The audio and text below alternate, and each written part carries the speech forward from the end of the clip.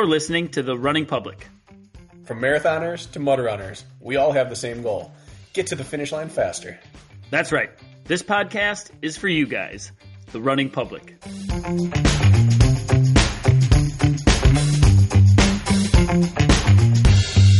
Some people go their whole lives golfing, okay?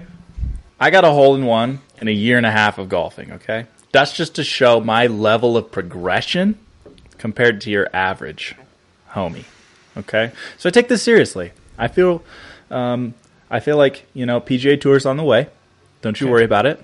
I've heard a new speed golfing format's coming out for the PGA, and your boy's going to be there.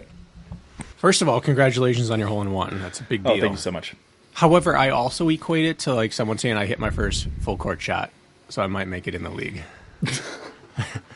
Like it's phenomenal, and it takes more talent to hit a hole-in-one than a full court shot. But I'm going to lean. No, I agree with that absolutely. Like you can hit the perfect shot 30 times and still not make it in the cup, because you're playing on grass. There's breeze. There's like everything in the world that's going to throw that off. So yeah. That said, I've never holed it ever, and I don't think Kirk has. Okay, well, Inches. It wasn't a worm burner hole-in-one where you just cut the grass all the way to into the hole. Okay. Just a long Just putt. making sure, because I saw one of those once, and it was like, are you kidding me? They buzzed the grass, rolled, skipped, hopped, bam, in the cup. Unbelievable. Good to hear. No pictures on the scorecard. I want to kick this off today. Very rarely do I come to the table with something to talk about. Okay. I'm like Michael Scott. I start a sentence, and I oftentimes have no idea where it's going. But today I have an idea. Last night at karting, Braden put it into the wall. He didn't wreck, but he hit hard enough that he felt it, and he hit his knee on a bolt in the cart. And afterwards, he came out limping, and he had tears in his eyes, and he kept it together till we got in the car. And then on the way home, I was like, so how bad was it? He's like, a 10 out of 10. Scale out of 10, that was a 10 pain. And kids obviously don't understand pain because all they can compare it to is what they felt prior. Mm-hmm. But it got me thinking, and I was talking with Lisa, and I want to ask you guys, what is the worst actual pain you've ever had in your life? I'm not talking race pain. Like, have you had a 9 or a 10 out of 10 pain? What are your 2 or 3 worst pains you've ever felt? I'm going through a number of them right now. Mine are super easy. They were right in my brain. They're the only things that ever made me physically ill. Well, I want to wait for you guys. We haven't had time to prepare. Okay, that's fair. Veejay, you got one in the chamber? Well, so I've had some good pains in my life, right? Physical, emotional, the whole deal. A lot of those have been like scrapes from crashing bicycles, because that's just what you do when you grow up racing bicycles. You crash them real hard. So thinking about, a big crash I had in Mammoth, where I slid for like 20 feet just on my elbows, that was pretty bad, but that still doesn't amount to like, smashing your knee on something or kicking your shin against something where all you get is a bruise, yet that singular pain, it's debilitating. Mm-hmm. To where your brain shuts off and you're just stuck in like, am I going to be okay? Like, how do I walk this off? Where am I? What am I doing here? Yeah, I agree with that. But it lasts like 30 seconds, which is the nice part about it. It's there and then it's gone. Very different than sliding down a mountain, I would imagine. Single worst intense pain I ever felt in my life. I kind of like jumped up out of the back of a truck bed and just hit my lower back on the metal cap, the topper of the truck. It was like banging your knee. It just hit my lower back hard. I don't know if it hit my spine or what. And a minute later, I was fine. But for like 45 seconds, I thought I might not be able to survive the pain. And I had no injury. Like whatever nerve cluster it hit was the worst pain. The kind of pain that if someone said you have to deal with this for an extended period of time, like people joke and say I'd choose death. I wouldn't have been able to live. I would have had to choose death. And then it was gone with no injury. Didn't break the skin. I burnt my tongue on a hot cup of soup once. Are you mocking me? I am. Real Richard. Mine would be I was on a pain. I was on a gravel bike path I was injured in college on a mountain bike, and it was a flat gravel bike path, an old railroad bed they pulled up, and it was, you know how those go around here. And I was doing a quality session on the bike, and a golden retriever darted out from the woods right in front of me, and I slammed on the brakes. Maybe going 20. I was working hard on a mountain bike. And I went over my handlebars like Superman, and my hands went into the gravel, and that's how, and my knees and everything. And I remember like it was such a shock that you don't feel it at first, but then that one like lingered, and I had to pick the stones out of my hands and my elbows and my knees. I'm gonna go with that one. I also hit my nuts, which seems secondary at the time on the handlebars, but there's mine. Oh, this is all. I thought you meant separate incident. Also, one time. No, same incident. It's not a good day. Yeah, that's a tough one. I'm going to have to call one back to my childhood, just like one that kind of sticks out to me is as I was getting out of my dad's truck, I put my hand on the truck for some reason and then kind of closed the door as I was looking away, and I closed my hand into the door so hard that it latched with my fingers in the door frame. Fingers hurt. It didn't really settle in at first. I was like, oh, that's strange. I looked back and I realized my hand was still in the door. So I had to consciously be like, okay, I have to open it. So I grabbed the handle and popped the door open and looked at my hand. And then 3-4 seconds went by and a lot of pain like sank in. So you know it's special when it takes a second for it to reach full capacity. That's a tough Do you think if you were to choose some of these moments over like what let's say in like a 3K, Spartan 3K, or like a Deca, like what's actually worse? Like the long drawn out like hand on the sandpaper for 30 minutes, or would you take the finger in the door? Like you're at the start line of a High Rocks or a Deca. Would you be like, honestly, I'd just rather bang my shin against a barbell right now. Like, this is going to be terrible. What's worse when you weigh it all out? Well, there's no glory in banging your shin against a barbell. There's a little bit in coming across the line and being like, I sold out and I'm on the podium or something, versus being in the gym by yourself and banging your head against an implement and being like, I hate myself. And for me, I go from absolutely calm in the workout, doing my thing, focused, to I want to like flip over a bus. I would kick a fat kid right now. I'm so mad. Those are not what two makes you phrases I've ever heard chained together in my life. What are you mad about? Wait, what are you mad about in this situation? So if I bump my head on something, incident? So if I bump my head, if I'm in my kitchen cooking and I bump my head on a cabinet, I go from 0 to full, the angriest I've ever been in my life. And I'm getting better about controlling that. But I used to like get so mad and I'd have to like walk away from everything so I wouldn't break anything. And I don't know what that is about like just bumping my head. But if I smack my head on something and I'm just like totally calm, I'm having a good day, it immediately all changes. I'm seeing red. That's I don't know. That it's I'm probably similar. I get it. I could probably go to therapy for that, but I don't. I don't think you should kick anybody no matter their build, VJ. I just want to publicly state that, but I understand. I feel the same way. I get irrationally angry at people around me when I get hurt. Like, I want to lash out. Worst injury feeling pain, though, I ever had. Like, the scariest feeling was my junior, senior year, summer league basketball. I don't know if you've ever seen a basketball summer league tournament. A lot of times they turn the courts sideways so they can cram more courts in, and they bring out these portable metal bleachers. Well, on a fast break, I tried a chase down block from behind, and the kid pump faked. So he was stationary, and my leg clipped him on my way by, so now I'm kind of like Superman in the air rather than vertical. And I landed right down. I couldn't get my feet underneath me, and I landed on the corner of the bleachers, and I broke my rib. And it knocked the wind out of me. And so for like a minute, it was excruciating pain, but for like 10 of those seconds I couldn't breathe. And in that moment right there, that was the scariest pain, because I thought, like, did I puncture my heart? Like, am I dead? It was a really scary. And then I was, within a few minutes, it was okay-ish. But then I had a broken rib all summer. And the rib was probably one of the more painful things I ever did. I can relate to the fear element of getting the wind knocked out of you. Yeah. Like, it might not hurt as much. Say, like, I've never broken a rib, but I've had the wind knocked out of me plenty of times. and it's just like I can't breathe. I'm experiencing pain. Everything in my world just stopped, and now I have to like focus on staying alive. And then you make that. I personally, I get like a trying to like breathe again. So yeah, that's quite exciting. Now, last question on this topic. You know, like we're talking about injuries and stuff, but now let's get sport related. What is the most painful race experience that you've had? Rolled ankle, and it's not close. I think I don't mean like an injury. I mean like, is the have you worst pushed pain yourself? Have you pushed yourself to the point of pain? I'm talking about like self-inflicted, not like, you know, I kicked a rock as I was running over and I stubbed my toe, and that really was terrible. Gotcha.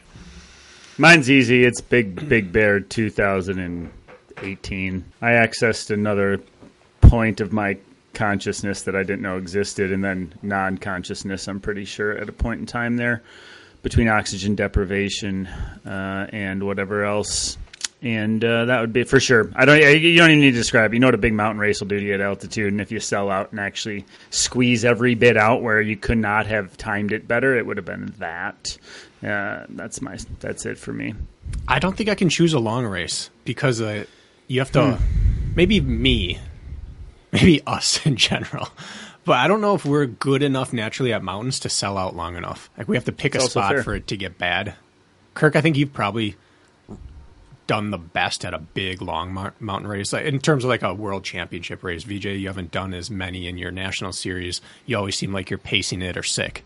So I would have to choose. Veejay had a day at Veejay had a Big Bear day, if I recall, a couple of years ago, where I've seen him he was inside out after that one. That's my experience right there. I sold out coming down the mountain to get myself into the race, and then there was still 5 minutes left in the race. I was dry heaving as I was like coming around after the rig, and I was like, okay, we still have to do the bucket carry and cross the finish line. So that I actually got to a point where I was like, it was an all or nothing. Just keep pushing no matter how bad it hurts. And I actually had like kind of red vision as I was coming around at the end there. That makes sense. Pretty special. Closest to that, New Jersey Super. Kent just posted about it the other day, I think. Maybe that was just in a group chat. But he and I took second and third at a NBC event to Cody. That was the first time he and I had beat Atkins or Killian at a mountain race. And we just had a race, and they were overload training towards Worlds like a month later. So we caught him at the right time. But I had a plan to sell out on the final carry. So I, like, as close as you can sprint the last 10, 15 steps up the carry to get past them, and then just sold out down this carry to the bottom and just hammered out of sight. But this was back when they did undisclosed obstacles. And so I turned the corner, and there was a log carry back right up the mountain. And that was like, that was just pure. I'd emptied all the climbing and carrying and acceleration out of my body, and then had to do a second carry right before the finish. And that was like probably the worst 2 or 3 minutes in my life. But other than that, probably any stadium race that came down to a finish, I think is worse than any 5K I've run, worse than any mile, worse than anything else. I think that probably a DECA would be the same kind of pain, like that 20 to 30 minute OCR when you have a race on your hands with like 5 minutes to go. I don't think any other race has ever topped that misery to me. The thing Mo says 800 meters. I just saw it on her Instagram, and she's a professional. I think whatever your sweet spot is can't be the worst pain. No, I think whatever your sweet spot is the worst pain because you can access it. Agreed. You have the ability to sharpen the knife as sharp as it gets in that one discipline and then cut yourself with it. That's a dark I just analogy, can't buy the 800. You know what I'm saying? How many 800s do you think we've run in our life, Kirk, combined between the two of us? Hundreds. 200? Yeah. The worst possible ones are where you start tying up with 400 to go. That's still only 60 seconds. As bad in misery as that is, by the time you're hurting, you're kicking. So I can't really call. I think the worst races are where you have to sit in it before you have the end in sight. But that's personal. That's a personal preference. That's fear. Fear hurts. Acute pain hurts as versus much as pain extended sometimes. pain. Yeah. I think pre-race anxiety at times is more painful than the race itself. I agree with that. Should we get something done here today, folks? Yeah, let's do that. I'm cool with this. I don't know. How long do we have you for, VJ? The schedule that you sent me works. I have to go to work after this. That's why I'm in my golf attire. Okay. So this is my work uniform today. So we can chat about it. I don't think you're going to get like a full episode worth. Well, what is this? Is this a Training Tuesday or is this a Saturday, a long run episode? The weekend long run. This is a weekend long run? It's like a medium long run, Veej. Okay. So this is like a deload week. A deload week. 70 to 90 minute, maybe a cut down component. Okay. Midweek long run. Already there's people at home who've had a I was thinking, like, you guys are cute. Like, oh yeah, you banged your back? I broke it. I was thinking, though, I had one more tangent. You and your golf attire kind of reminded me of this. You made it was like your Instagram story or something yesterday, and you were like, people say you should post more on social media, and then you'll get more of an engagement and more of a following, and you're like, I'm doing that, and it's going down. It's doing the opposite of what people say it should. Like, I'm posting more and getting less engagement, which I also have found to be true, personally. I also think that anybody in our industry, in quotes, let's call it OCR, all idiots. Running, for example, has hundreds of millions of participants across the United States or whatever it is, and OCR has like 12. Trying to build a following with something like in your space, like you should be pumping the golf, man. There's hundreds of millions of golfers, and there's 12 OCR athletes. I believe that's why I wanted to call this the running public, because running should be the staple of everything we do, and we can reach a broader audience. So my suggestion to you, and I'm not a social media expert, is to ditch the OCR, ditch the hybrid. You go all in on golf. Are they coming out with like a fitness bachelor you could hook your boy up with? What does that mean? Not that I know of, and I don't watch that trash. You want to go on it? I mean, I would do what I needed to do to reach Turk level fame. Well, that's honestly the most important component. I would choose one every episode to win, and then I would change my mind at the end of every episode. It's not uncommon. Well, anyways, that was just a thought I had when I looked at your story and then saw you in your golf stuff. We're all just barking up the wrong tree here with this niche hybrid speed golf stuff. Is it? But the thing is, like, hybrid has running, okay? And that's a big community. Ninja is obstacles, and that's a big community. This also has that. Fitness from CrossFit or gym, that is also a huge audience. This should be able to pull from all these different places and kind of pull them all into one thing. And the reason that we fail is because all of the content sucks. And we're talking about news, and we're doing all this stuff. Nobody's, like, creating anything entertaining around the space. And that's not like a dig at like you guys. I think the podcast industry for us is the only thing we have going. Besides the podcasts in this space, there's nothing. So that's my dream, right? Like that's my focus this winter. Like I got lights over here. I got a few different cameras. I'm trying to source some sponsors to like kind of get me out of my job so that I can start just filming with all. I have like 20 world champions within 2 hours of me right here. I want to get out and I want to start filming with them, and I want to start building characters and personalities so that we can actually like get something entertaining in this space versus like, oh, watch the pixelated recap of the last race that we just had, right? Like that's pretty much all we have versus anyone's personal social media. And a lot of the athletes in the space, they may be interesting, but they don't really sell that interest on social media because they're too busy like climbing all the peaks and lifting all the weights. So I want to be that person that kind of comes in and is like, let me help you make this so that you can actually relate to people, and then we can build you a following and we can grow the sport, because like CrossFit should obviously like hybrid. Ninja should obviously like OCR. Trail runners should like OCR. Like runners should like both.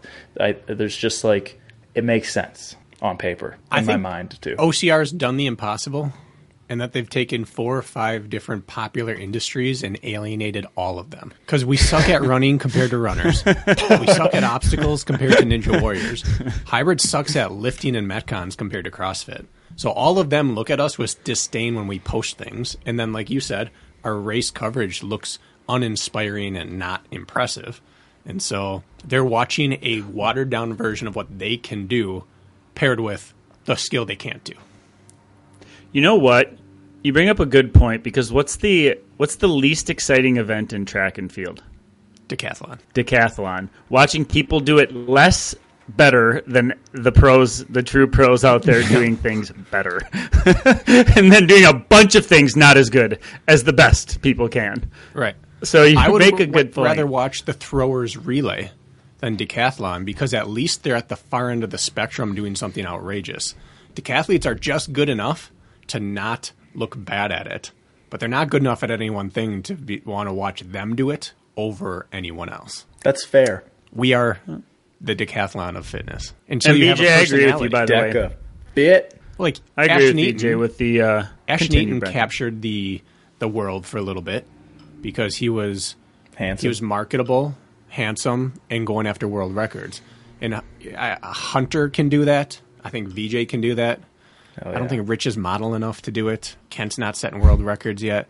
So, like, you have to have an insane person to capture it in a weird sport. I think it starts not with the relatability. I think it starts with the aspiring to be like or a version of like, and then you sink hold when they also find out you're relatable. But the first thing is the inspiration, doing things that are inspiring, whether it's a performance or making yourself look badass in the video. I think that comes first. We can relate to people all around us right now that are very average at everything. It takes the ability to perform first, or at least make people aware that you're able, and then be relatable. But I agree with BJ about the media content. It's not good. They have nothing to watch. And they bring people into VJ, the if you sport. can find a way to make what we do look impressive, then you can sell it. I'm gonna do it. That's what I'm saying. If you can do Yeah, it. yeah. Like I'm gonna. Like they just have to watch me do it, and they'll be like, "Wow, Gotcha. holy crap!" Wait till Dallas, dude. They're gonna be like, "BJ, how are you moving that sled? You look the same. You look like you did when you were 17, and you're moving the sled. That's so impressive. Look at you." So yeah, and I feel like that's a great segue into why I'm here. You're here today, and I don't know what your answer is going to be to any of these things, but we have talked many times on here that when in doubt, should I lift or shouldn't I lift as a runner, you should be lifting. And most recently, we talked that as you age, you can work on your systems, your structure, and your headspace. And your systems are only going to progress the way a normal human system can, and your structure is only going to get worse the way a normal human structure does. But you can stop the degradation of your structure by lifting. And you're taking it earlier in life before the degradation in theory has started, and you're doing it for performance. You have gone from doing what I would consider from the outside perspective, the minimal amount of lifting to get some benefit and not impact your running, to now doing the maximal amount of lifting to, in theory, get your performance benefit and not impact your running. And I want to hear what it's like to go from runner who does some strength to pumping actual iron, and what's it doing to your running. And if it's bad, then that's okay. Like, we can go that route. But people want to hear an actual person who has gone from one to the other, because we all know what your running was. Now what's happening? They're like, BJ, we saw you sucking in Orlando, and we want to talk about why you're so slow now. You started lifting some weights, and now you suck at running. So come on, we'll talk about it. Nobody thought That's that. the fear, is that I'm going to gain a little weight and get slower. No, so I actually, I've had a good build this year, and I felt really good going into Orlando. Like, I'm hitting numbers in my workouts right now, not lifting numbers, running numbers, that are really good. Touching back to what we were doing last year before I got sick. And I feel really positive about it. I felt good going into this race, and I honestly feel like my shoe choice affected more than just my sled push. I've never had to strain to run the paces that I was running in DecaFit.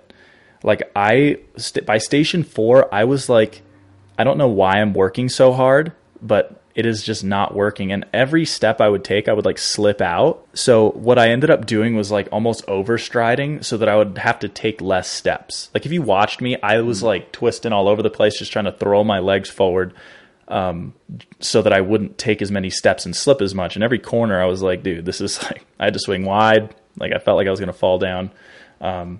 So fitness wise, I don't think my running was was in a bad place at all. I feel really good about my running, and I feel like it's progressing in a really good place right now. I'm lower volume than I've been in the past because I'm spending so much time on machines now. But from a running standpoint, I'm thinking that I'm going to be as good as I was. Maybe not in the mountains because I'm not spending as much time climbing and working on my power hiking efficiency and stuff. But from an engine standpoint, in that 30 to 60 minute range, I think I'm going to be just as good as I was, if not better, because I'm going to dial in on efficiency in that state when I wasn't really focusing on it before. Mm-hmm. Okay, so if that's your endpoint, you think you're going to be as good as you ever were, if not better. And take where you started. What I want to hear, what I want to set the table with is, what was the beginning like of adding weightlifting in?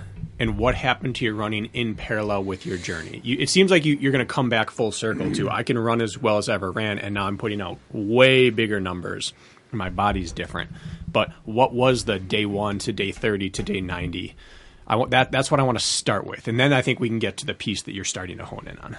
So I kind of did this at a different time. I didn't have this amazing running game. And then I'm like, okay, I need to start trying to bulk up in my strength and maintain the run. My run got as bad as it had ever been. I had 6 months of like nonstop health issues, getting sick almost every week, and, gut health issues. Like, my running was not in a good place, and I knew I needed to take some time off. So after Spartan Worlds last year, the mess that was, I took a month off. I didn't run, and I wanted to work on, getting stronger. I was considering going into the High Rocks thing.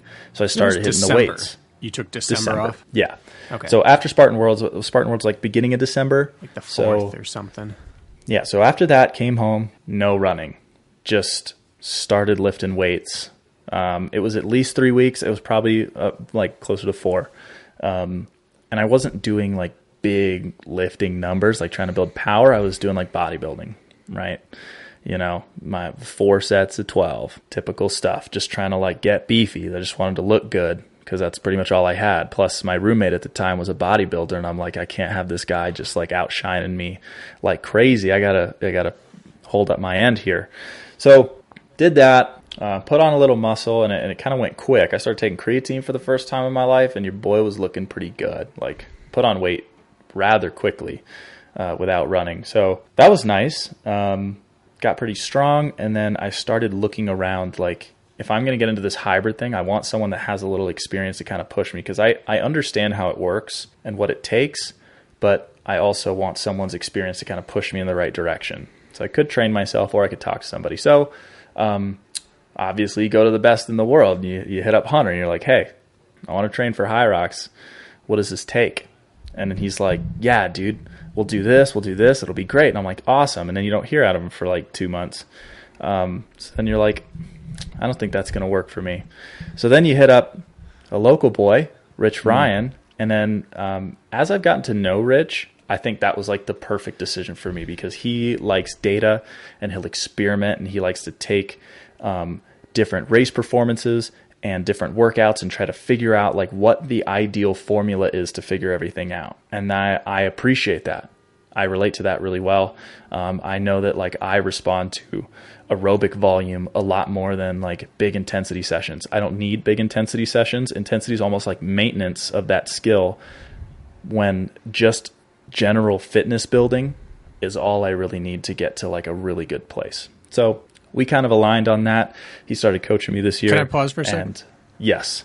When I do want to hear just slightly more about that, even though that's not the point of today. That piques my interest. When you talk about aerobic volume, really moves the needle for you to run really well. Where would you say, like in the spectrum of intensity, where does that lie for you? How high up can you get in like zone 1, 2, 3, 4, 5 before you say, I don't need the higher than this? Like, are we talking aerobic threshold or just literally easy aerobic work? I'm saying like zone 2, low intensity, doing a lot of that work, and then sustained threshold intervals. I've never gone like zone 2, 3, 4, 5. I think that's too many zones. So I usually go more on like an aerobic zone, and then kind of like that threshold, right? So I just go basically like aerobic, I guess would be aerobic threshold, and then like a lactate threshold of sorts.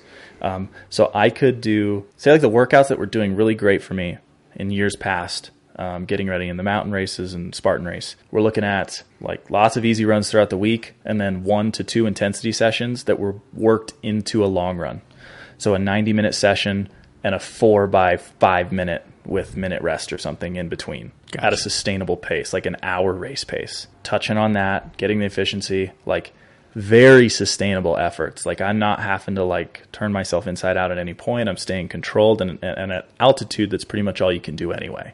Because once you cross the line at altitude, like your workout's pretty much over. Okay. So everything was very controlled. A lot of like controlled threshold work and aerobic jogging works really well for me. And then I can just do a little like touch on speed here and there for efficiency.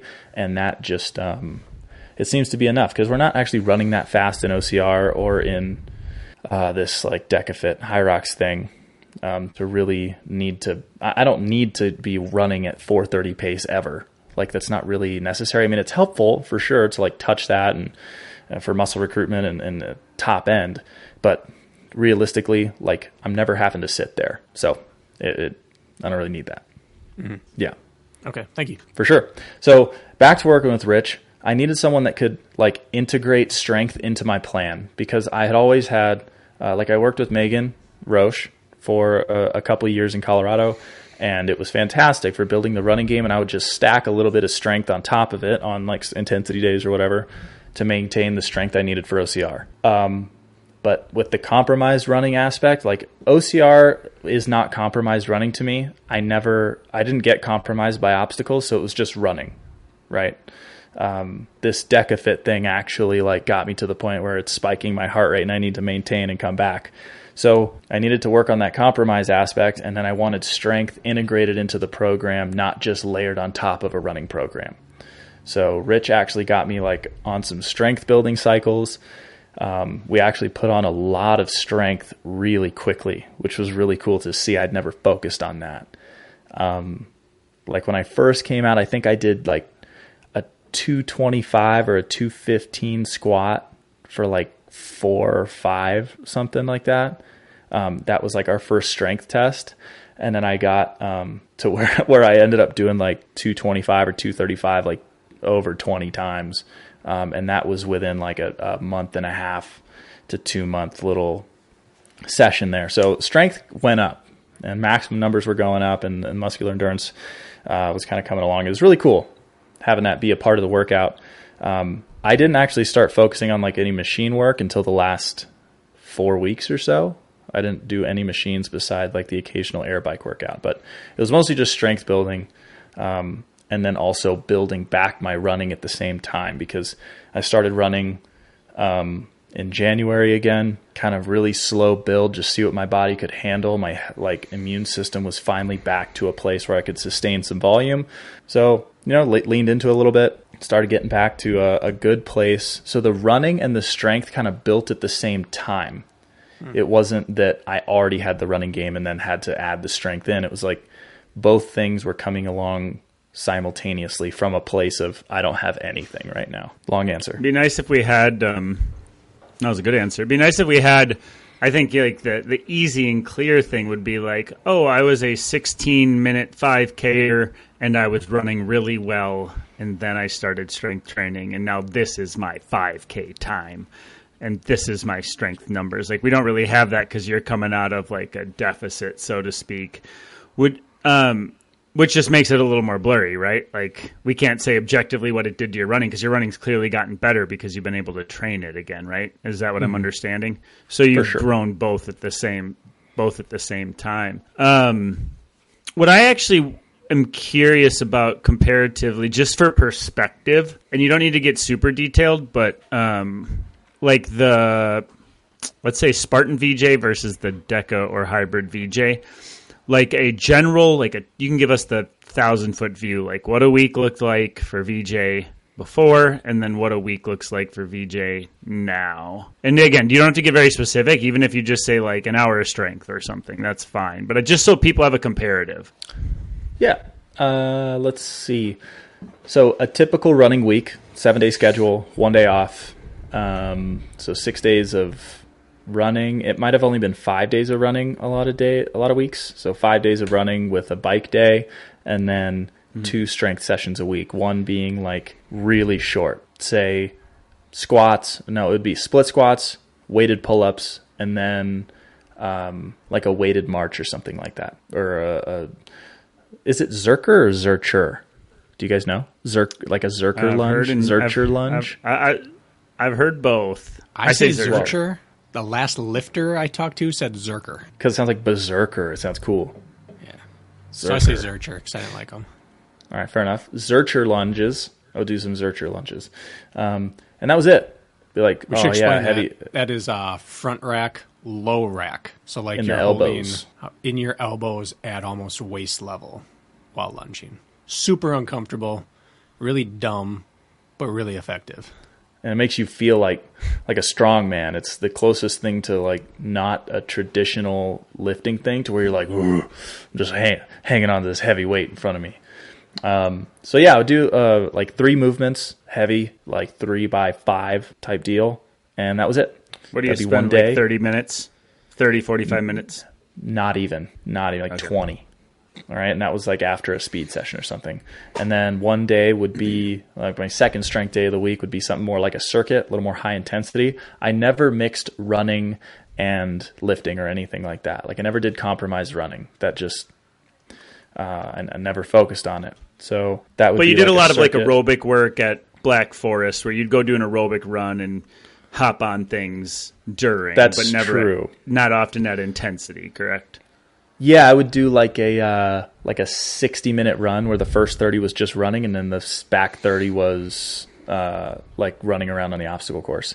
And I suppose like leading into a race, I would do a couple intervals on the course, like feeling what that was like. But I never touched on that in like actual fitness building anywhere. It'd be like, okay, we're 2 weeks out from a race. Let me do 1, maybe 2 sessions on the obstacle course. And that was it. So yeah, that was kind of what a week looked like there. Typical, like mostly trail running, those intensity sessions that I was talking about, like 2 mixed into a longer run.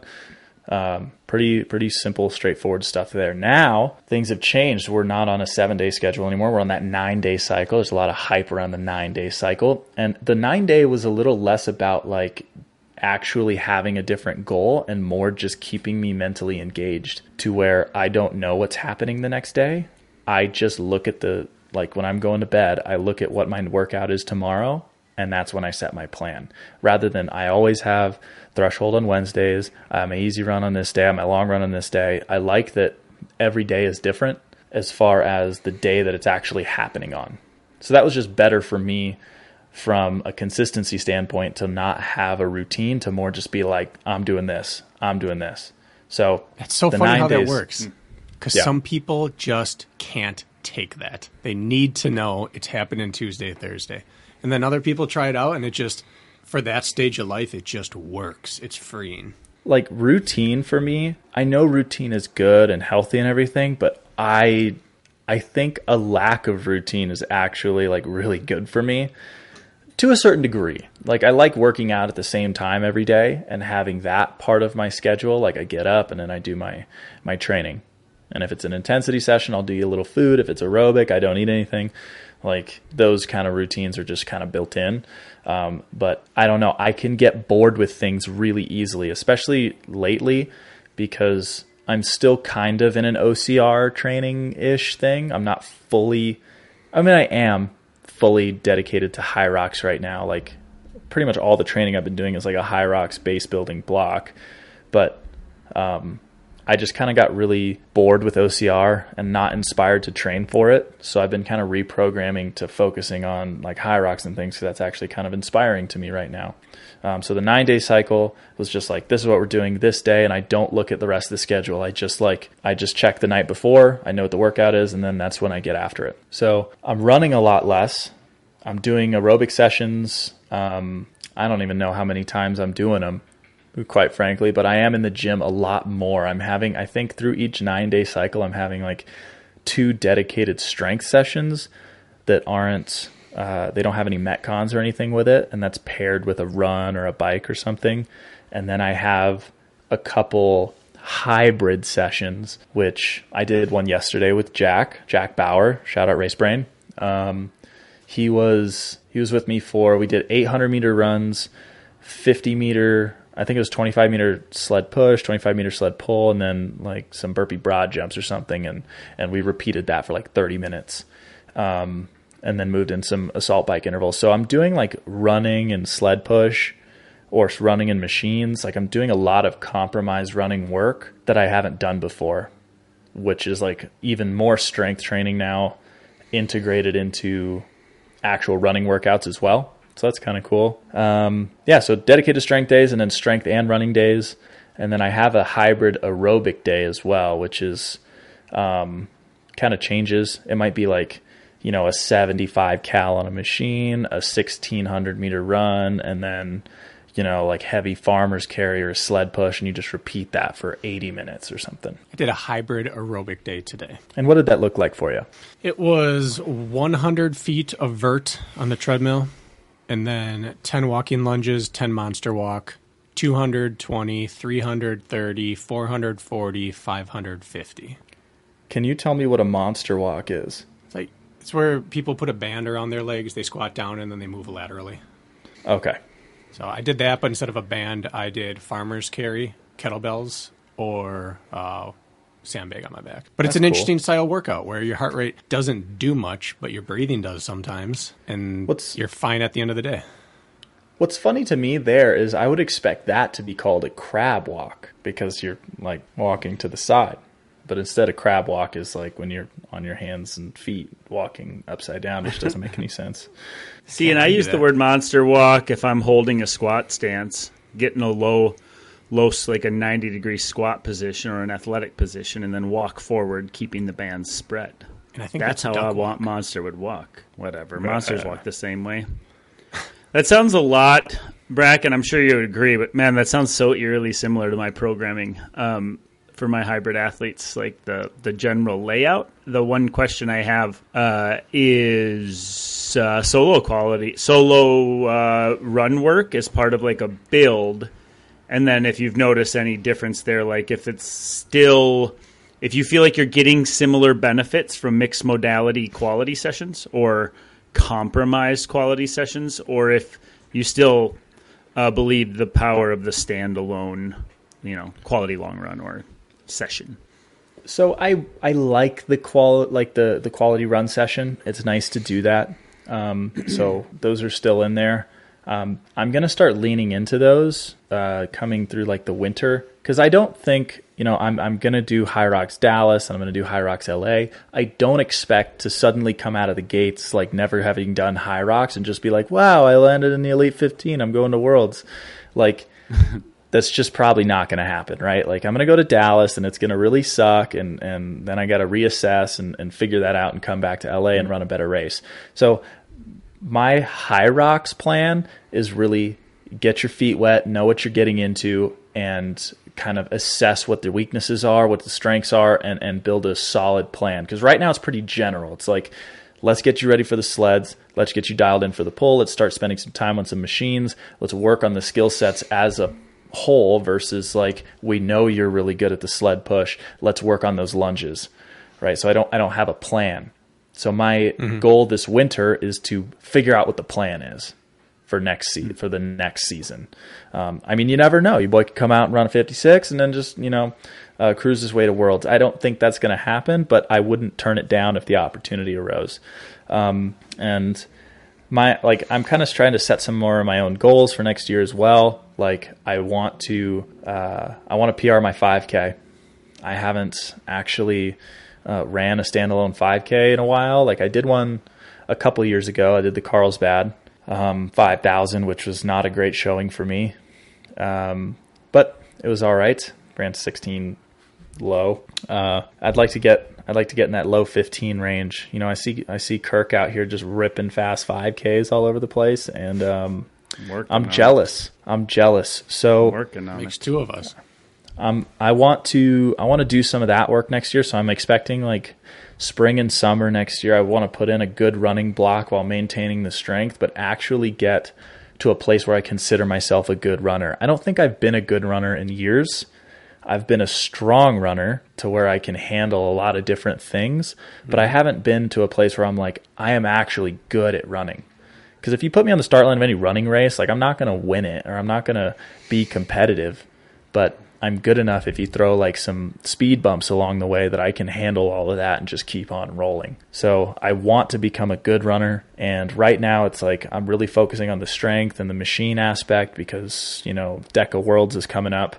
And I feel like my running is going to be in a good enough place to where I'll still be able to capitalize well there. But yeah, like long-term plan right now, just looking like, 6-9 months away, I want to get to a really good running place. Rich, he has that kind of title, like the fastest runner in hybrid right now, like standalone. If you just put everyone on a track and had him run, he's going to be that guy. I don't want him to be that guy. I want to be that guy. So, because if I get that running speed in me, dude, I'm going to smash him. He's going to fire you as his athlete. So we were talking about that. We're going to go to DECA Worlds, and I'm going to be like, why do I have a tempo session on Thursday before the Friday race? It's really strange. I like it. Yeah. But no, he's much better than I am. Like, I know that the reason I don't do solo programming for athletes is because I can't really separate myself from what other people are doing. And whatever I'm focusing on is going to spill over into my athletes, and I just don't have that headspace. And I'm not like selfish enough to get people to sign on with me when I know I couldn't give them like the correct coaching mindset. When Rich, he fits into that so well. When we were doing repeats in Dubai, he would finish his interval and then come back and check on Jack and I and be like, how'd that feel? Was that good? Like we're all right. So we're going to hit this rest. And he would immediately, he was like always in that coaching mindset while still focusing on himself. So I respect people that can do that. Like, I'm sure you guys are successful in that side of things. I know that I don't fit into that category. So I screw up anyone's programming who's ever going to do something that I'm also doing. Well, you have to. Yeah. I sabotage from the start. One thing I've noticed that everyone who goes into Hyrox, everyone, no matter how they train for it, they all come to the end of a Hyrox build or partway through, and they all say something along the same lines, which is, I don't think I'm a fast runner right now, but I feel like I can just run. I wouldn't want to run a mile or a 5K, but I feel like I could run a good half or a 10 mile, or I think I could run a good super or beast right now. Like, I'm not flashy, but my running feels hard to break right now. Are you starting to get that feeling yet? Yeah, say Orlando, right? I ran 30-30, not great, not what I was hoping for. Pretty much everything sucked about it.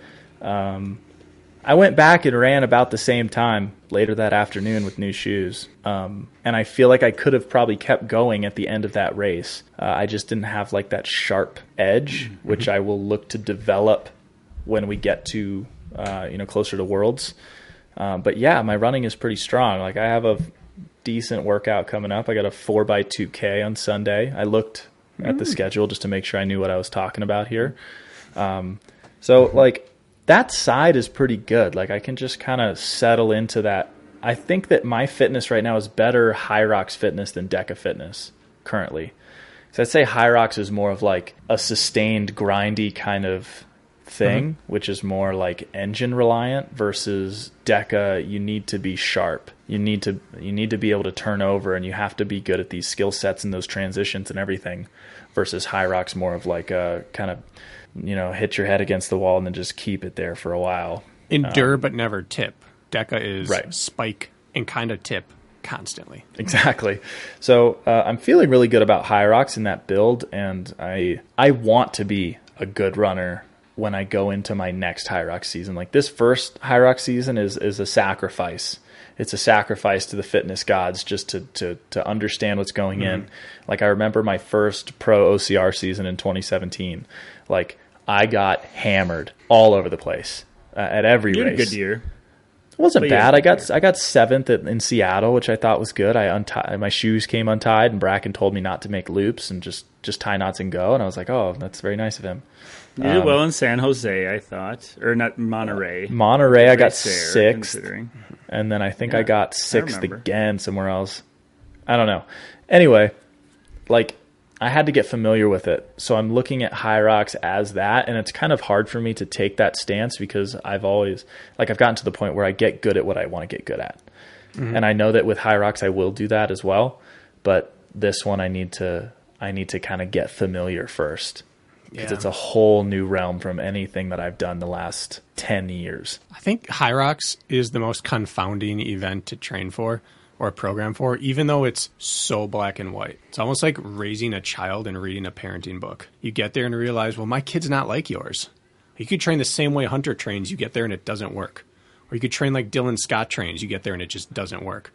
Or you could train like them and find out this works really well for me. But it's one of the only race types that I think you have to feel once before you even have a semblance of clarity about how you're going to move forward. The first one, like you said, it's a sacrifice. You just go out. It might work well, but I kind of expect to blow up. And I'm going out with the mentality that I am going to blow up. I'm going 59 or bust.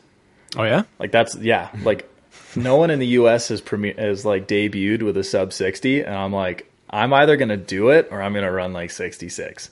Well, you better hop on a flight to Spain quick then, because you don't want to do that in the U.S. Well, that doesn't count. That's right. Right? No one's debuted in the U.S. Someone in Europe did it. I don't count that. It's whatever. I'm one of Rich's athletes, so I got to back him. All those courses, they're soft. They're greasing the bottom of those sleds. It's all kit. It is what it is. But I want to come out to Dallas, and I'm going to run like hour flat, or like 59 pace. And I'm just going to see what happens, because I don't want to come out and just like kind of cruise it and be like, okay, well, I did it and I stayed smooth. Like, I want to run in a competitive sense to what it takes to actually be competitive, and then see what happens at that level. So that's my goal for that event. There was a quote by Jakob Ingebrigtsen this past week about his world records, and he said he wants to set every single one eventually from 1,500 meter up, not concurrently, but he says my view on things is if someone can do it, I can do it too, but better. That's just what keeps me driven and motivated.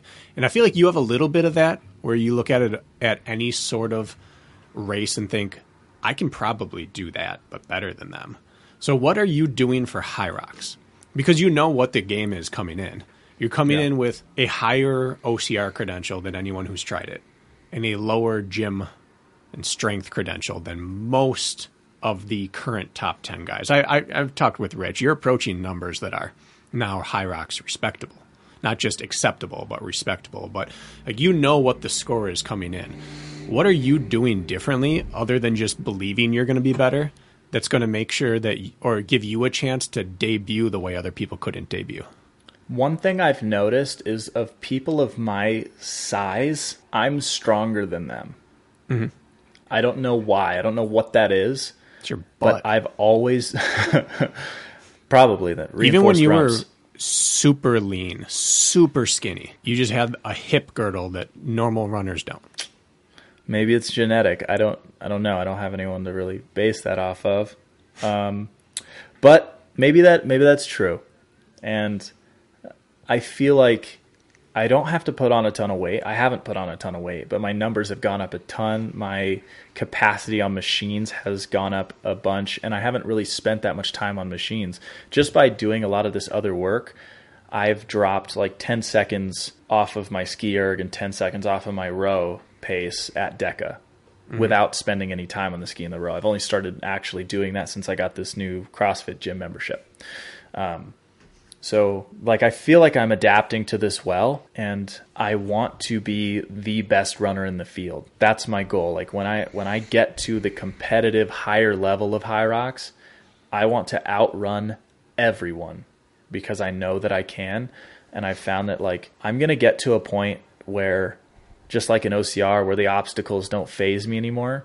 I want to get to that point with the stations. I don't want to have to be like, okay, now I have to recover on this run from the station. I want a smooth effort through the entire thing where I'm just as fast as anyone on the stations while maintaining the same effort as when I'm on the runs. That's the ultimate goal there, and I feel like I can actually do that. I don't know, like, I would recover on obstacles, in Spartan race. So then again, they weren't that hard, but a lot of people couldn't do that. So I'm kind of coming in with the same mentality to where I want to be the best on on both ends. I probably won't be necessarily the best sled push or the best sled pull because there's just guys that are heavier.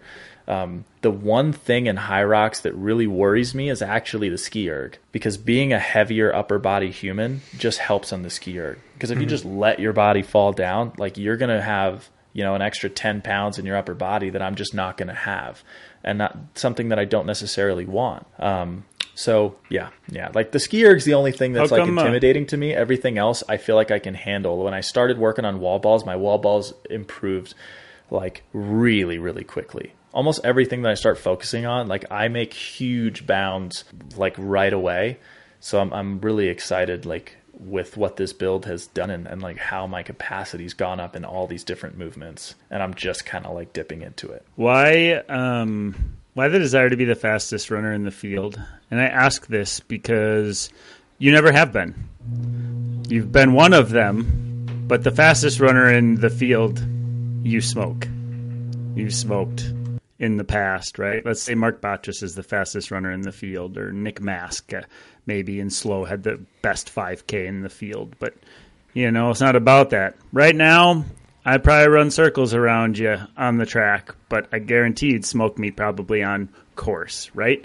So I'm curious about the interest there, because history shows us generally the fastest runner isn't the one who wins, right? Look at Ryan Atkins, who finds a way on a sprint course. You're like, how does this even compute, right? Just curious about your mindset there, right? About being the fastest runner. Is it because like if you are, then everything else is going to be bulletproof along the way? Or do you have a soft spot for pure running still? Well, I kind of feel like I've neglected actually being a good runner in the last few years of my career. Like I've gotten to the point where I've dialed in on pretty much everything else. And my running is the only thing I can really improve, and I haven't made huge improvements there. I made improvements as to what I can handle, but not necessarily moving faster. It's like, okay, now I can run like that 10K pace for longer. It's only a little slower to get to that, that beast pace and be able to hold that for longer. I've gotten stronger. I've gotten more like long-term endurance, but I haven't I'm slow compared to a lot of decent runners. And when I say I want to be the best runner in the field, I'm not saying I want to be the fastest workout guy. Like I've never been that guy. I don't work out with a lot of the people that are around me because they all run too fast for me. Like I don't like going on easy runs with Kent because he runs faster than I do on my easy runs. And I'm like working. And I'm like, dude, I wasn't here for that. Veejay, we were made to train together. Dude, I'm telling you, that's why I reached out to you about shoes the other day, because I was like, you run more similarly to me than I think anyone else kind of does, stride-wise. So I wanted to hear what your opinion was. But yes, dude, I would love, I'll do a little stint. If you got a guest room, I'll come up, we'll do a week, we'll train. I don't know if you have a guest room or not, and I'm just kind of inviting myself along, but yeah, we'll have a room for you. I'm thinking about coming out there, so we'll do that. Anyway. Continue. Yes. I like hearing when people say things like, I can't work out with the people around me because they're too fast. Because that generally means I'm running appropriately. I try. Every time I'd run with like Mark Goddett, I'd link up with him. He was like, all right, time to have my slowest run of the month. And I'm like, I'm your guy. So yeah, I'm really easy on my easy runs. I jog, do my thing. But a lot of times when it comes to race day, I am faster. And yeah, like I said, I want to be the fastest runner in the field, but I want to be the fastest runner on course. I don't want to be the fastest 5K in the field. I mean, that's a nice thing to have. Be like, yeah, what's up? Like, you're slow, I'm fast. But ultimately, I want to have the fastest 8K split when I'm there. That's what I mean. I was looking at that makes sense to me. I was looking at it a little bit differently, but I track that 100%. Not that I wouldn't track wanting to be the true fastest 5K in the field either. That'd be awesome. That's all I would care about right now. I'd be like, yeah, I lost by 10 minutes, but my 5K is faster than yours. You got to hold on to something. I get it. Okay. Yeah. So that's what I'm talking about. I want to maximize my running in that. And right now that means I need to focus a lot on the stations so that I can get those efforts down to where it maintains the same effort through the whole thing. That's what I've gotten really good at in the past few years, is maintaining an effort throughout a race, to where everyone's like, oh, Veejay's a closer now. It's like, no, I just sit and I do the same thing the whole time. And then everyone dies out in the second half. And, here I am by myself. I don't like lay back and then push harder in the end or anything. I just manage my effort to where I'm doing like the same thing. So that's what I want to do in high rocks. I want to get to the point where like, and ultimately DecaFit too. Like, I tried to experiment with some stuff this past weekend, like to spike myself in certain places and try to come back. And that's not really a thing for me. I need to get to the point where I can maintain. So yeah, that's what I meant. I've said this before, but one year in Philly, I went out and ran a stadium race. And I think just Megiddo and Jung Young Pak showed up. And so it wasn't a super fast, deep field. And I decided to just run out of the first obstacle, take off and run the next 5 minutes as hard as I could and just gap the field. And then be done with it. Build up a burpee lead and be done. And the last like 5 or 6 minutes of the race were so miserable, but I was out of sight and no one knew it. Well, I went home, I went to the hotel, got some Chinese food, started watching a movie, fell asleep, woke up and realized the last wave of the day goes off in 20 minutes. I think I'm going to go get a workout in. And what your race this past weekend, reminded me of this memory. And so I just threw on my kit again, jogged over to the start line, waited for the last wave to go off, I timed 5 minutes, and then just tempoed the course and ran like 35 seconds faster than the morning. Because in the second half, I was still running comfortably hard rather than power hiking stairs or taking an extra breath in between reps on box jumps or med ball slams or something. Like the last field session of med ball slams, box jumps, rope climb, things like that was like 50% more pleasant. And then I stopped my watch. I was like, what in the world just happened? And the whole time I always thought you have to surge where appropriate and break the race open, and you can. But it was enlightening that day to find out you can kind of tempo this whole thing and be a net positive at the end. Exactly. Like that's how I've raced in OCR the last few years. Like that's why when someone like breaks off at the front, I'll hang behind them or I'm staying comfortable. But when people break off, like I'm not like worried about staying with them and then kicking or anything like that. Like I just maintain whatever the race is going to be. I'm going to sit there. I'm going to be in it. And then that's just like is what it is. And when I did like Anaheim earlier this year, I didn't take off quick. I didn't have like incredibly fast splits on the first half. I just kind of sat in it and ended up running a decent time. I felt confident that I was going to do more this past weekend, and I still feel like I had a lot more to give than what happened. Mm-hmm. But I also got caught up in the race a little bit, pushed a little harder in some zones, and then also, the footwear thing, whatever, will be better later. But I also experienced that in Mexico for the Pan American Championships. I went down there, and I was obviously the fittest. Like, there's no reason I shouldn't win this race. It's mine. And I got scared in the final. I got spooked. They took off so fast to where they were going to put, like, a good 10 to 15 seconds on me. Like, probably closer to 15 seconds on me in the first half of that race, and I was like, I'm normally comfortable letting people go, but they're getting a little too far. So then I put in a surge in that first lap that at altitude definitely like cost me. And right. I ran so slow for the second like 2 laps of that race, but they also had like cracked themselves immediately in that race. Right. But I think I ran a terrible race, and every time I've gone out with someone and surged hard at some point, it never pays off. That's just not my style. My style is the effort, my effort, and I'll run really well that way. And it almost always works out, but with the comeback, I'm not quite. I don't trust my fitness entirely yet, so I'm still like a little. I got spooked, and I usually don't get spooked. Like I'll let people go. Like you look at races in the past, like Big Bear and stuff, they were way ahead of me. I just trusted in it, let it happen. And I want to get back to that place. So yeah, if I would have just hung back a little bit in Orlando, I probably would have been able to run a little better. I probably still wouldn't have won, or maybe I would have got close, but it wouldn't have been like a PR or anything. So yeah, I just got a little flustered. I got spooked. So I gotta start trusting in the fitness again. Hybrid racing is essentially a time trial, and the sooner people realize that, the better. Yeah, dude. When I went and ran by myself, I did the same. I did the same thing, basically. Like, I had a faster split on my bike, way faster on the sled, just because I wasn't slipping. I cut, 15, 18 seconds off my sled. So, yeah, there's a lot of time to be gained out there just by managing the effort. So yeah, that's it. What do you give people a heads up? So there's a lot of people, and myself included, Considering, maybe, entertaining, possibly, potentially. There's a chance I might dip in. And the curiosity I have is, now I do regular leg work. I have for years, but not at the level I would if I committed to high rocks. That would need to look different. And I think people fear, like, you know, your legs pay tribute as sacrifice in the beginning of that transition, where it's like, ugh, like my running feels terrible right now because of all the lower body demand that is involved with proper, let's call base building for you for high rocks.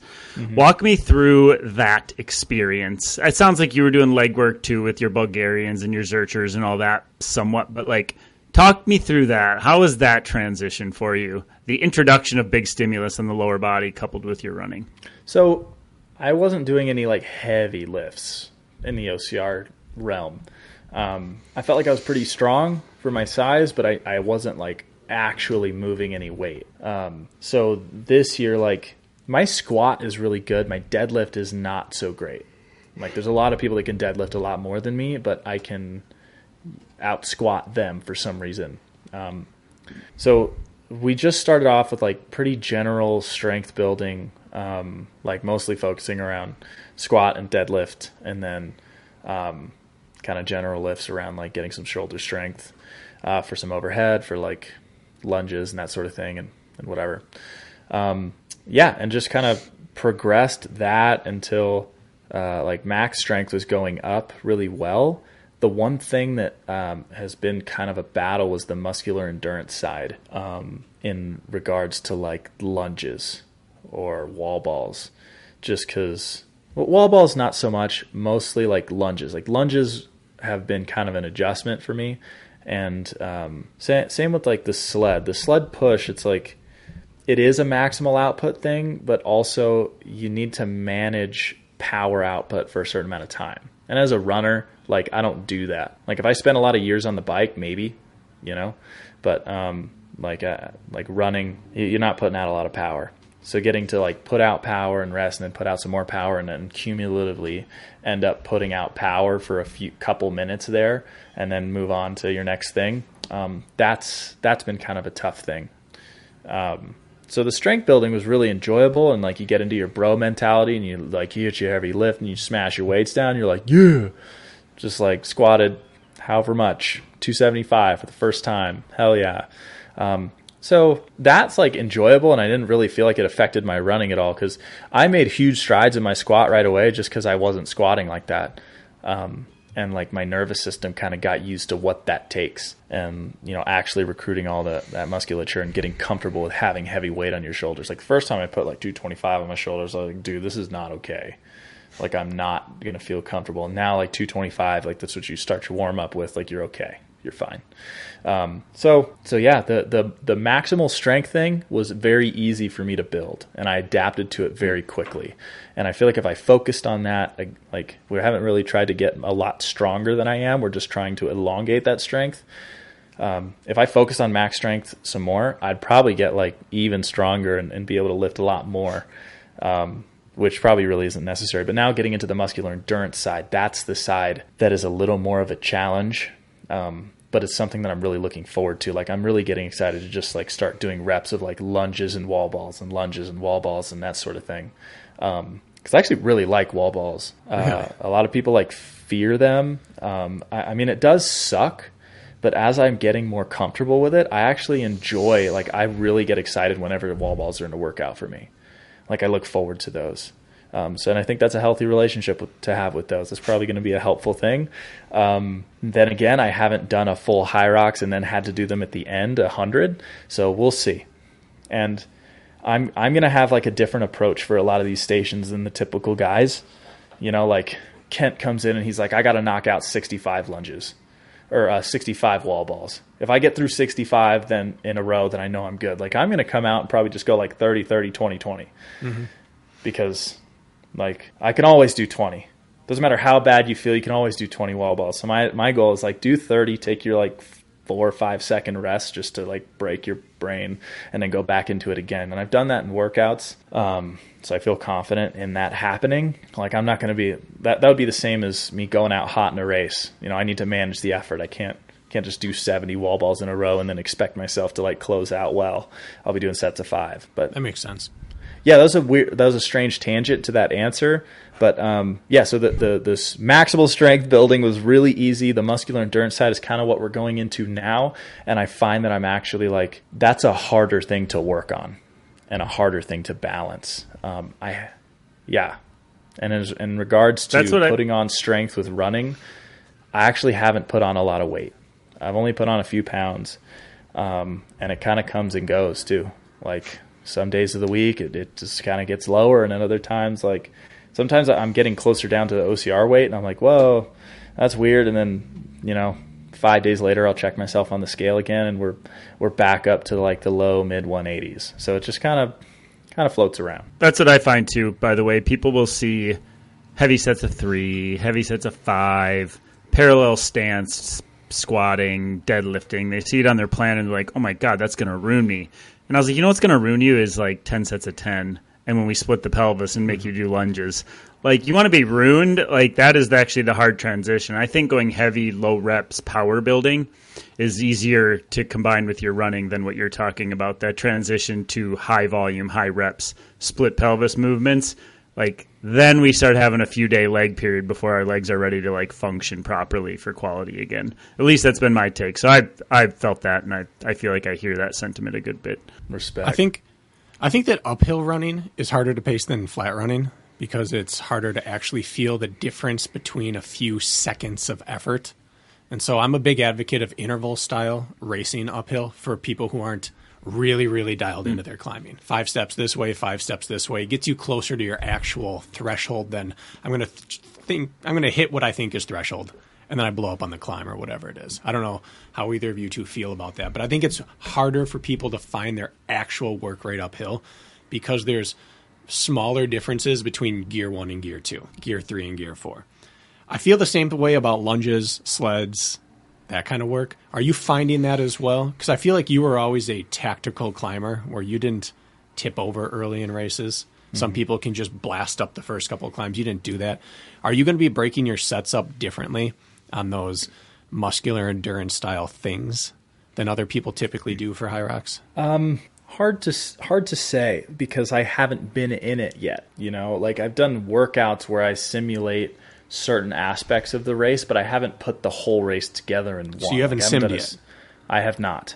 Are you going to? So I don't. Probably. Okay. I think I have the option. I'll have to set up an actual run course because at the gym I've been working out at, they have one of those curved treadmills, and it totally sucks.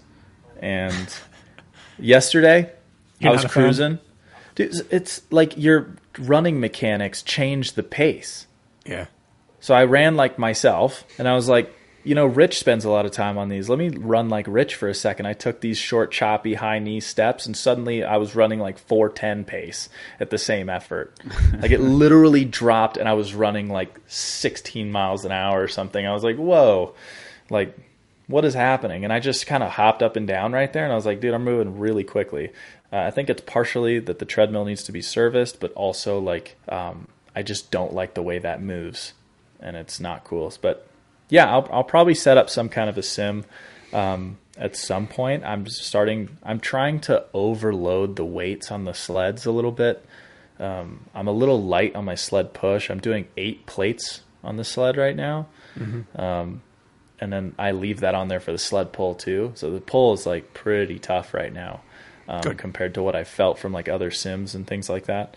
I think I'm going to be a really good sled puller, honestly. Like I did a workout with Kent and Rich in Dubai where they set up like a high rocks workout, and they said like, oh, this pull feels really similar to what like it feels like in the race. And I was like going extra hard on the stations before we went to the pull because I would just take a break on it and just keep pulling. So I mean, I'm hoping that's true. Probably not. You know, I'm probably going to get there and it's going to feel awful. So I'm ready for that. But yeah, I don't know what my plan is going to be as far as breaking up certain sets. I want I really am inspired by the women of High Rocks and the way their like muscular endurance is They don't on have those sets. stations.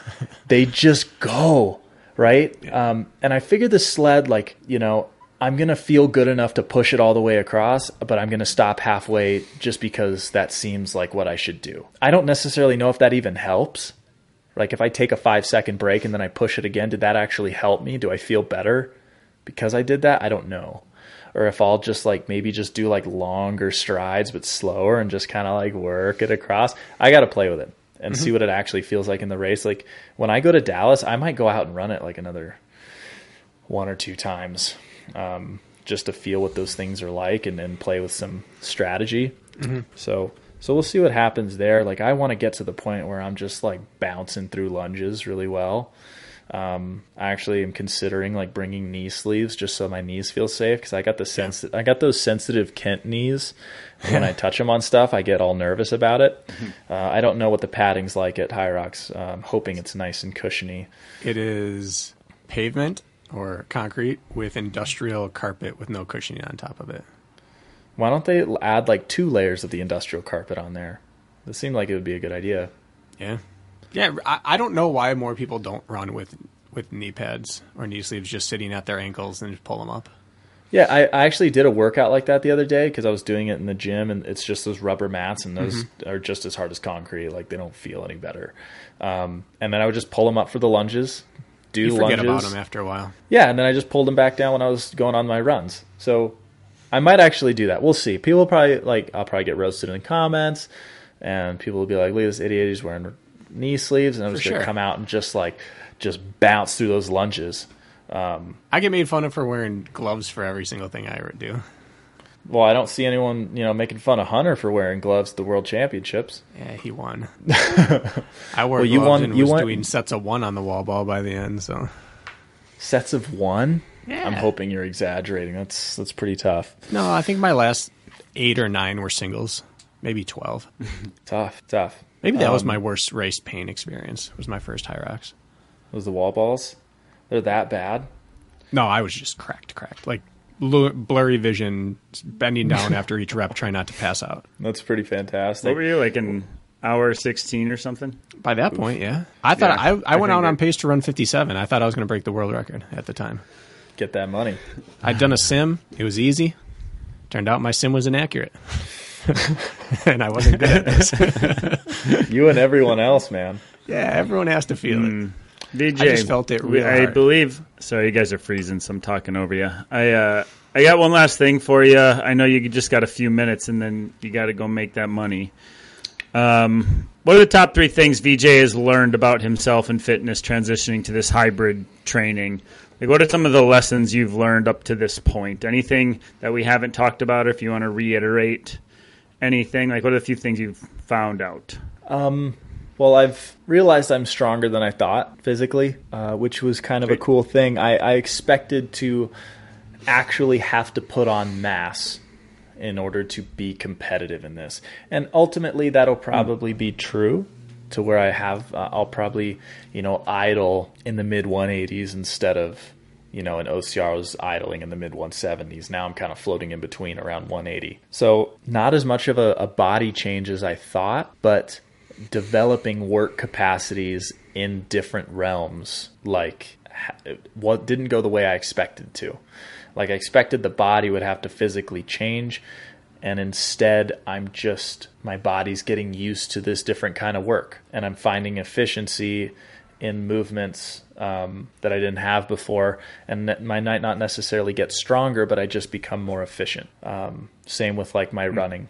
Had in the past for OCR. Like I became very efficient in moving through terrain, running on the flats. Like things just kind of got better as I practiced them more, and it wasn't necessarily like a huge change in fitness. It was a change in my body just knowing what to do with it.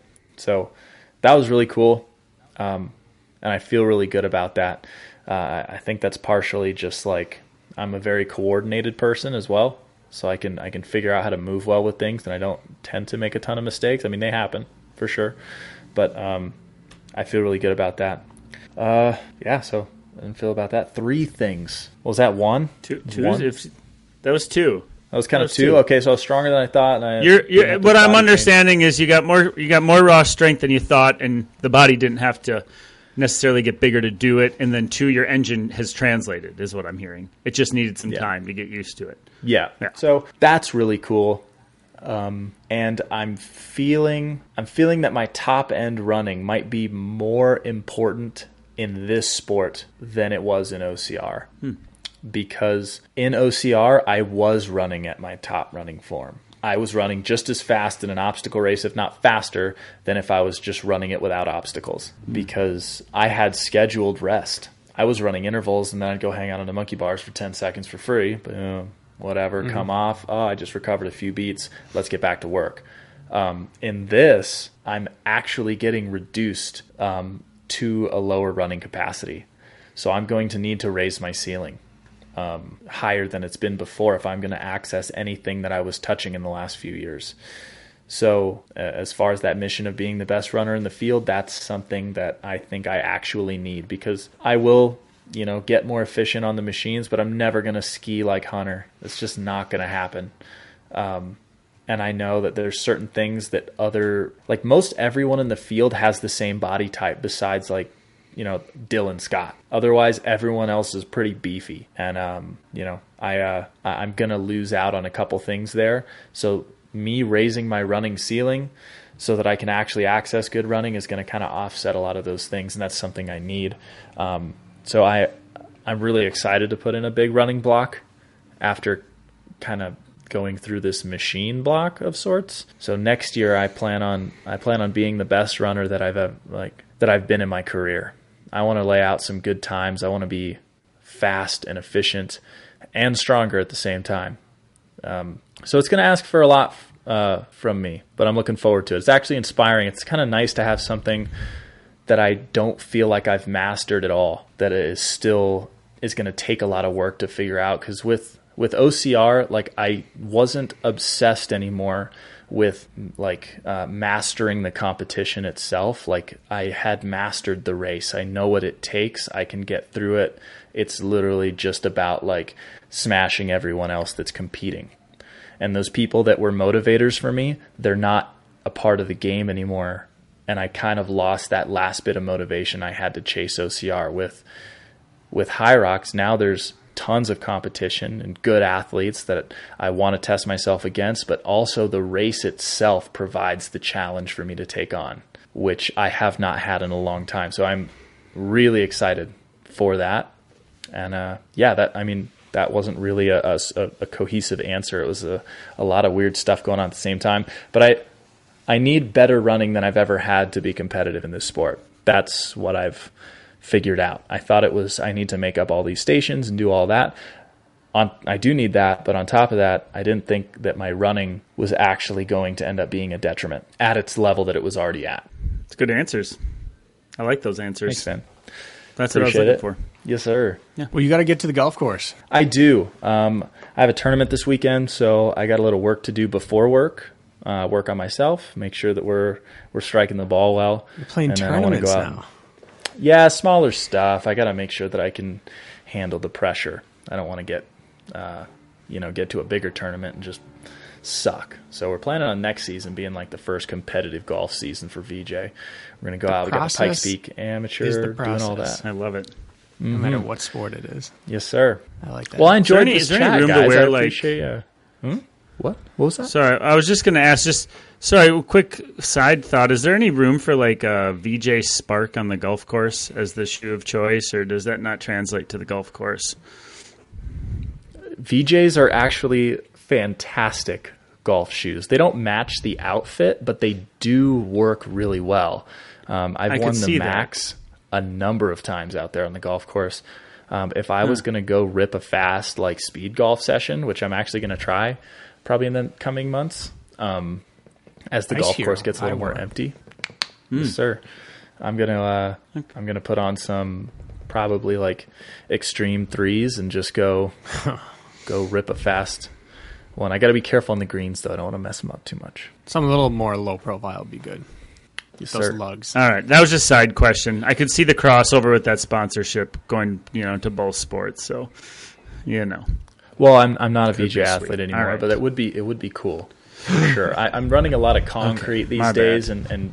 and VJ doesn't really do a lot of concrete racing in their shoes.